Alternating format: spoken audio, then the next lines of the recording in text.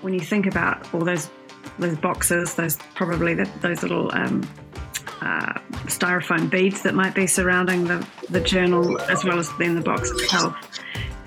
Every time you produce that, it takes resources, not just the physical resources, the tree or the recycled pulp or the plastic, but you need energy to make things, and that all contributes to climate warming, to global warming and climate change. Welcome to the Small Business Storytellers, the show where we dive deep into the stories and secrets of businesses focused on not just making money, but making the world a better place. My name is Seth Silvers, and my passion is helping businesses grow that are making the world a better place. Every episode, you will hear from transformational leaders and business owners as we dive into what has helped them grow and what has helped them stay true to themselves along the way. Also, every week we are hosting live conversations with our guests on Fireside Chat, where we give you, the audience, the opportunity to ask them your burning questions. So make sure to join us live on Fireside Chat on your mobile device. Let's dive in. Hey everybody, welcome back to another episode of the Small Business Storytellers.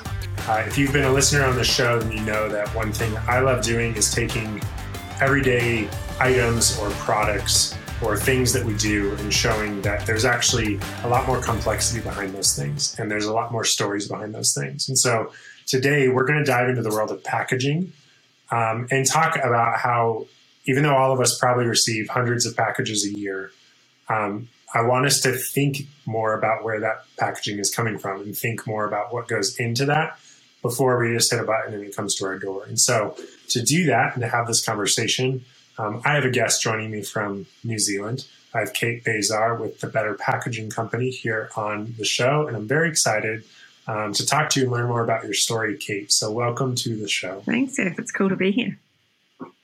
Yeah, absolutely.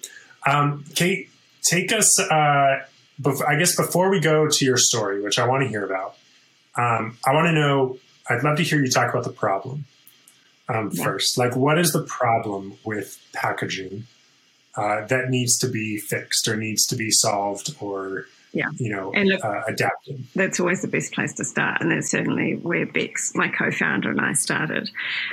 We were both working at a tech startup that sort of sat at the intersection of e-commerce and logistics, the courier companies.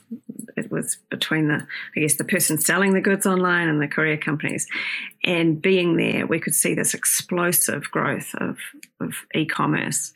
And this was sort of 10 years ago now. And even then it was just skyrocketing, let alone sort of pre-COVID, which has only served to accelerate it further. And if you think about it, every single one of those orders has to come in protective packaging, something that's going to get it safely from A to B. It's a very hard process to have a return cycle within for packaging. So it generally is a one-way street for that packaging, which means that it's more often than not single use.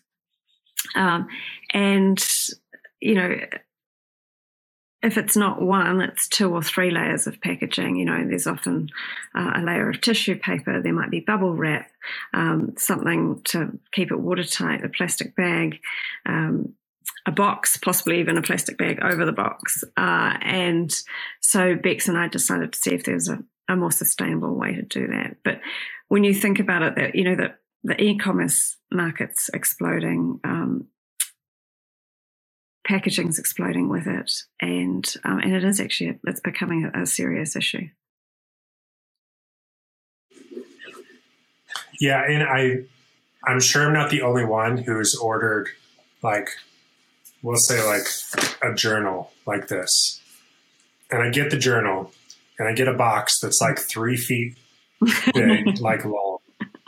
And this box is in one box, and then it's in a box that's 4 times the size, and then there's other little boxes that are holding this little box in place.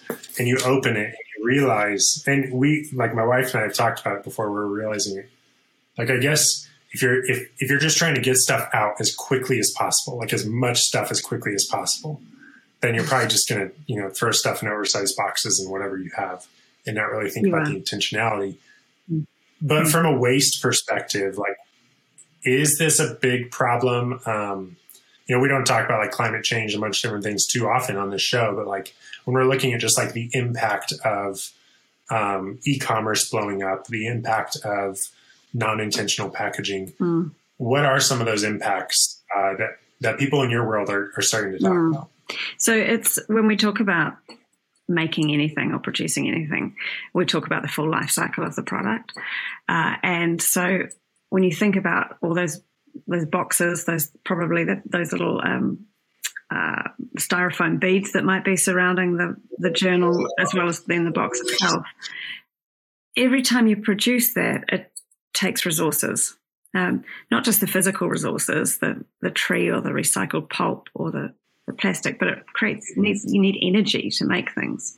And that all contributes to climate warming, to global warming and climate change. So that's at the sort of the production stage of the life cycle. Then the product gets used or the packaging gets used. Then it has to be disposed of. And often there's also a climate impact at that point too. It's not just about plastic going into the oceans, but it's about all this packaging. That is a big part of it, but it's also about the packaging ending up in landfill. It sits there for hundreds and hundreds of years, potentially starts leaching toxins, and actually when it eventually does start breaking down, it'll contribute to climate change as well. So it just at every stage of that life cycle, it's impacting our climate, and it's not. I think people have to realize that the packaging is one thing, but we also just need to start consuming less. Right. Everything you buy has an impact. These glasses took a heap of energy to make, and perhaps I bought the cheap ones, and then they're going to break quickly, and then I'm going to have to replace them, and that's more energy and resources to make it. I think we need to be far more conscious, not just of our packaging, but of our consumption in general. Yeah, I think that's such a good point. So now we've talked about the problem. Talk to me about the solution. You and your business partner had decided to try and solve this or bring a solution. Yeah. What is the solution, and what is better packaging? There's no one solution, and that's certainly what we realized very early on. But we realized that we could make something that was less bad. That was definitely where we started. So we decided to, we had no agenda. We had no background in packaging. Beck had come from a tech background. I was in publishing before sort of getting into marketing and communications and branding. So we weren't, industry hardened to believe that, solution X was going to be the way to go. We really were coming at this from without any preconceived notions of what was going to be better. But after at least 10 months of searching, we found a material that, like a film that was being used to make produce bags and carry bags and things. So quite thin, but it was certified home compostable. So, this it behaved like plastic. It was reasonably tough and, had all those good plastic qualities, but it was actually a bioplastic, partly made from plants, that if you put it into a home composting environment, would break down within 180 days into completely non-toxic elements. And we said, well, look, could we make it a bit thicker, opaque? No one wants to see through a courier mailer, a poly mailer. And, can the seams be tough enough or labels stick to it? And so we eventually, managed to make a poly mailer out of the same material that still met the home compostability requirements. And to us, the appeal was immediate of that. It was partly made from plants, and it was going back, into the soil, to then grow more plants. So that was appealing. But also, this idea that when people got a package, they could then, or a lot of them anyway, could then do something with it. They could just put it in their backyard compost and it would go away. So that was where we started. I love that. And we made them matte black, and we, put some funky graphics on them and called them "I'm a Real Dirt Bag," and people just loved them. They started Instagramming them. Our first production run sold out in 2 weeks. We doubled it. That sold out in 2 weeks. How many was that? How many did you produce it was that first? Maybe 40,000 first off, and we've now sold over 80 million of the buggers. Wow. So, yeah. Wow. Yeah. So is the model, now I'd be curious to kind of get a little bit more into the business side, because a lot of our audience is business owners. They're people that are trying to, build impact-driven businesses and figure out how to do that. Was the business model more of a direct consumer, selling individual bags, or are you wanting big companies to choose to, buy 20,000? It's a B2C model. It's a B2C. Gotcha. Sorry, it's a B2B model. B2B, but it's B2B model. B2B. But our mission has always been to make the most sustainable materials available to businesses of all sizes. That's we think it kind of sucks that even if you're really small, you can't meet the MOQs required, to get the latest, neatest, funkiest, developments in packaging. Your average Etsy seller can't afford to buy 10,000 bags off the manufacturer directly. So we produce our own range. So this has our branding on it, but it's fairly subtle. And that's what we sell from our website to other small businesses. Yeah. And they're in quantity. Yeah, because I am on your website, and you can buy it. You can go to your website and buy, a couple hundred mailers, or 100. It looks like 100, even as little as 20 mailers, which is pretty amazing. Yeah. So, and we love the idea that we'll be with you from when you first launch. So you might only want to buy 20 mailers to start, or 100 mailers, and we'll grow with you and support you along the way. Yeah. It's such different thinking to imagine putting a bag in with the compost. I know. I love thinking about that. But you think about holding something that we're used to throwing in the recycling bin or the trash bin, thinking about I'm going to go put this in my garden composter. Yeah. And look, we encourage people to use them, to collect your food scraps first and then take them to the compost so that they get another use as sort of a caddy liner. But I think, where we've also come to is that we realize that not everyone has access to composting facilities. It's way more common in our part of the world, in Australia and New Zealand, but particularly in the US and, where there's high density housing, it's just not nearly as much a thing.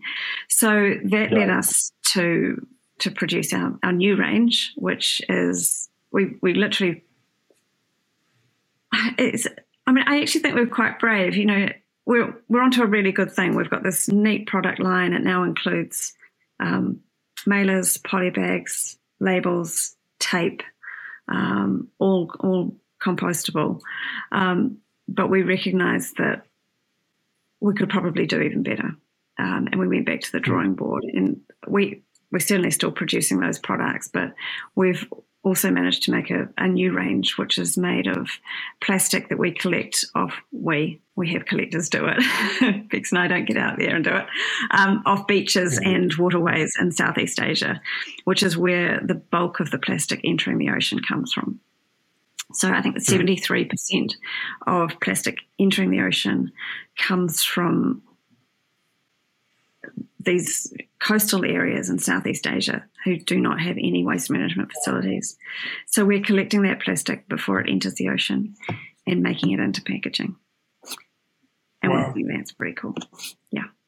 So that's going to be our new. So range. that's not. It's not compostable. Right. Okay, it's not compostable, but it's true recycled plastic. It's 100% recycled plastic, and it can go into it can be recycled if you're taking your plastic films back to any of the stores that accept them. You can take it back there as well into soft plastics recycling. So, but it's even if we just get it out of the ocean and stop it going into the ocean, we're winning, and And, and courier mailers, poly bags and the like aren't traditionally things that do then, get littered. They do tend to end up in landfill or being recycled. So it's a pretty neat story. And we're doing it in a really beautiful way. We work with these communities really closely. The people collecting the waste are paid well. The whole community benefits because, we talk about breaking the cycle of pollution and poverty because it is very much, they're so closely interlinked that, we're now really making packaging. We feel like we've shifted from making packaging that does less bad to packaging that actually does a whole lot of good. Like this is, every time I hold one of these bags, and I haven't actually got one right beside me, but I think this is made of plastic that would otherwise, be in the water, and it just buzzes me out every time. It's we're pleased with it. I think that's amazing.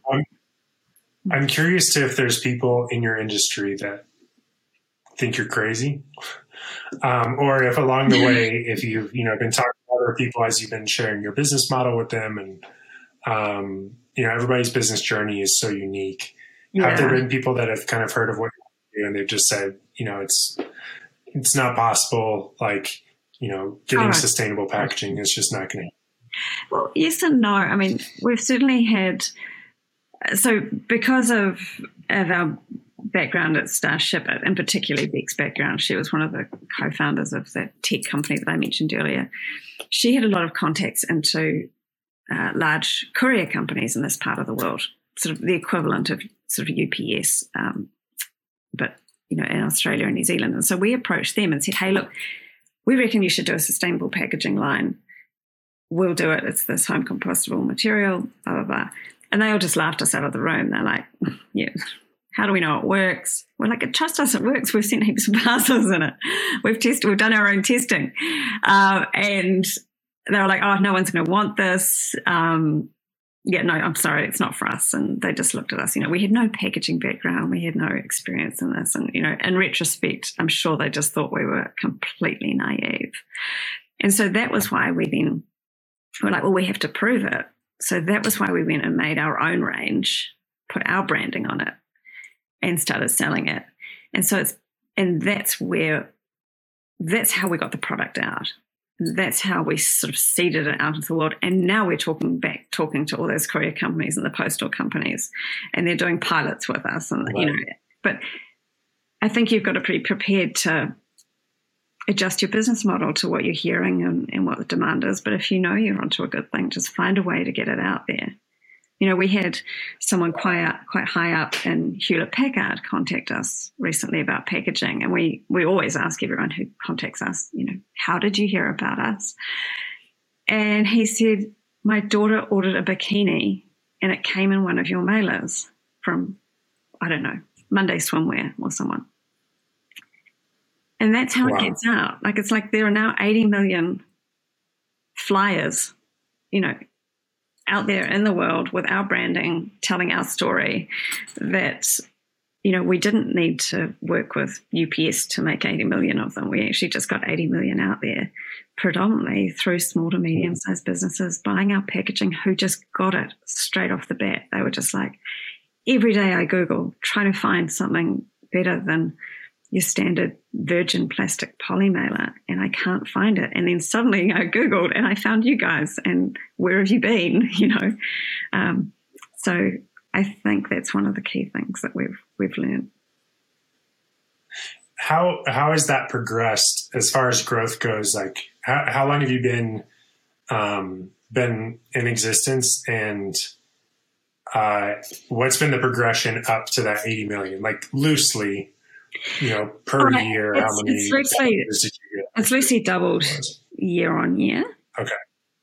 And of course, you're starting from a really small base. So, but we started 4 years ago. We started in 2018. And as I mentioned, at first 100% of our business was selling our products online through our website to these smaller to medium-sized businesses. Now, approximately 40% of our business is customized packaging that we do make for bigger merchants who can afford to put their own brand on it. They want it in their colours and their sizes, etc. So there is now more of a mix between of those sort of two channels to market, and that actually really works for us because the stuff that we sell on our website, we sell at a higher margin, but the working capital component of that is higher, so we don't get paid for that for a lot longer. But the custom work we do, we take quite a decent deposit up front, and it has smaller margins. So we actually find that balance is sort of quite healthy for cash flow. Yeah, that's great. How many people are on your team now? Oh, I think it's 16. We've got a couple on maternity leave, and I'm never, technically I think we're meant to count them. So I think it's possibly 17. And most in this part of the world, but we have some people in South America and people in Australia. Very cool. Yeah. That's it's so neat, and I love that aspect of your story where there is, you naturally, okay, let's go to the big companies, let's go to the people who are shipping things all around the world, and they say no, but then you realize, well, there's a lot of small voices, and when you add up 80 million small voices, that makes a pretty big impact. And so I think that's so great because it's just so easy to go into business and just think, okay, we got to get the big fish. And I think your story shows that the power of those small voices is significant. So I think that's really wonderful. Yeah. And where do you see this going? Sorry, so we've also found that they're the ones who are most willing to adopt newer stuff quicker. Like, they're hungry for the next cool thing. And so that's how we seed product, is through people who are keen to try new stuff, and it doesn't have to go through red tape. And, if we have a $3 billion company, switching packaging, that's a multi-million-dollar decision. So it's also hard. I mean, that's why people joke about it takes, the Titanic couldn't avoid an iceberg. It takes huge ships a long time they can't just pivot and move as quickly. So, I mean, in their defense, it's a big decision when you're dealing with that many logistics. It is, and it cuts across all sorts of parts of their business. So, when they make those decisions, it's going to make a lot of an impact too. It is. So we're still hammering on their door because we know that if, to make really big impact, we need Amazon to get on board. We need, you know who they are. Do you think that's realistic, or do you think that, and even from like a intellectual property, from a patenting standpoint, is it realistic for one day for them to have you make their packaging, or does Amazon just do this on their own one day? I don't know. I mean, they certainly haven't done it yet. And if they want to save themselves 2 years of R&D, they could certainly, leapfrog that by coming direct to us. And I think that's sort of where we find we're sitting. And for larger companies like that, we can just start off with a pilot. We can make 100,000 mailers and just test it, seed it. What's the feedback? We can move at the pace that they need to as well. But it does cut across it. All of these big guys will have a sustainability department now. So it cuts across that. It cuts across marketing, finance, obviously. Sometimes you'll even have the CEO involved in this kind of decision because it cuts across, and then operations, because the packaging has to physically work through their warehousing logistics. So that's when you talk about trying to get the Titanic to shift course a couple of degrees, you've got the heads of all of these departments, who need to be at the wheel, and it's certainly more challenging. And I'm pleased I'm not trying to steer a Titanic, because I think I'd find it super frustrating, right? Like, I love being nimble, and I love that Bex and I together can say, look, we've got this incredible home compostable range. but let's see if we can make something even better. And we just, that's all it takes, is Beck and I doing that and throwing a heap of resource and time at it, and it happens, rather than having to go through hoops. I mean, that's the beauty of a small business. You can be nimble. And so when we're... Yeah, I think that's so true, that just the ability to be able to move quicker and be more involved. It gives the ability to innovate and iterate quickly, which is why a lot of times the innovation comes outside of these huge companies, because it's so much harder to truly breed innovation inside of a big company, that it involves so many different people. So where do you see this going? Maybe when you think 5-10 years down the road, what's the vision that you have, whether it's physically posted on the board somewhere or in your mind? It's what you see. What do you see coming down the road? I'd love to see a Better Packaging Company as a household name and known for being, the most innovative, most sustainable, credible packaging company in the world. Like, I seriously think that's where we can get to. We've certainly made some pretty big steps in that direction already. I'd love for this new range, which is called Plastic. I'm not sure if I mentioned that. I'd love for that to be a household name, that consumers demand that their packaging is made from 100% waste pollution, instead of just getting more petroleum out of the ground to make it instead. And I'd love to think that we've created something that inspires other people to think about how they actually could make a lot of positive impact with what they're doing and what they're producing. Look at the UN Sustainable Development Goals. Really look at them and think about how could your business positively shift the world towards those goals. They're a really compelling roadmap for the kind of world that we want to leave for our children. It's really that simple. Yeah, I love that. So I'm definitely excited to stay in touch and see where the company goes. Thanks. Looking on your website, what's that? You heard it here first. Yes, absolutely. And looking at your website for your small indie creators, I know a lot of people that they're running, at-home businesses, or they're doing stuff on Etsy. They're really, it's not that expensive. No, it's not.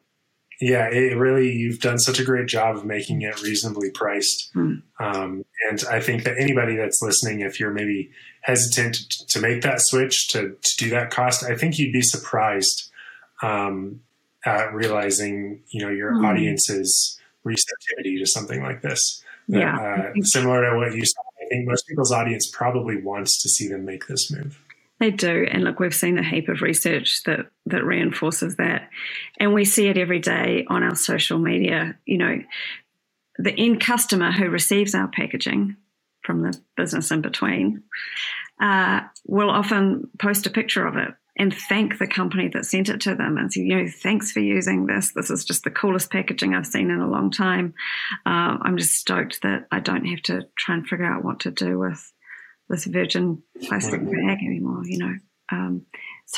we've always said you may have to pay a small premium, and it's not a big premium, but a small premium to make the switch, but it'll definitely certainly pay off for you and reinforcing your values as a company to your end customer. It's your first point of contact with them, what arrives in their hands in the mail. And it's a really important first point of contact. The other thing I'd sort of encourage people to do, you spoke about the really big box and all the filler and the layers. Think about how many of those you actually really need. Don't go overboard with the tissue paper, the ribbon, the cards. It's all more stuff. And it's really, if you can make, if you can do the same job, make the same amount of brand impact with less packaging, please do it. Mm-hmm. Yeah, that's so good, and such a good word of advice and input. As again, like we said at the beginning, hopefully we can be more intentional about the things that we interact with on a daily basis. And I'm really excited, legitimately excited to see your packaging more all over the place and to see companies begin to adopt this. So those that are listening, I encourage everybody, go to betterpackaging.com. We will have the link in the show notes. And if you're a business using packaging, any kind of packaging on a regular basis, I know we don't ship products. I mean, we're a podcasting agency and a media agency, but there's still stuff that I'm, shipping to clients and different people throughout the year. Even if you're in that position, I encourage you, go online and, order 100 or a couple hundred of these so that when you are shipping stuff that you're doing it more responsibly. So Kate, this has been wonderful. I hope that this episode gets your story in front of some more commerce companies that can make this switch and make a difference. So thank you so much for your time. And we hope the best to you and your journey with Better Packaging Company. All right. Cheers, Sue. I really appreciate it. It's been fun. Absolutely. Okay. Bye. Thank you so much for listening to the Small Business Storytellers. If you've wanted to start a podcast and have been wondering if you can use podcasting to grow your business, but don't know where to start, I'd love to talk. Head to successwithstories.com/podcast to learn exactly how to launch, grow, and profit from a podcast for your business. Again, that is successwithstories.com/podcast. Thank you so much for listening. And if you like this episode, share it with someone you know who would also like it. If you want to be a guest on the podcast or know someone who would be a great guest on the show, let me know. Thank you, and we will see you next time on the Small Business Storytellers.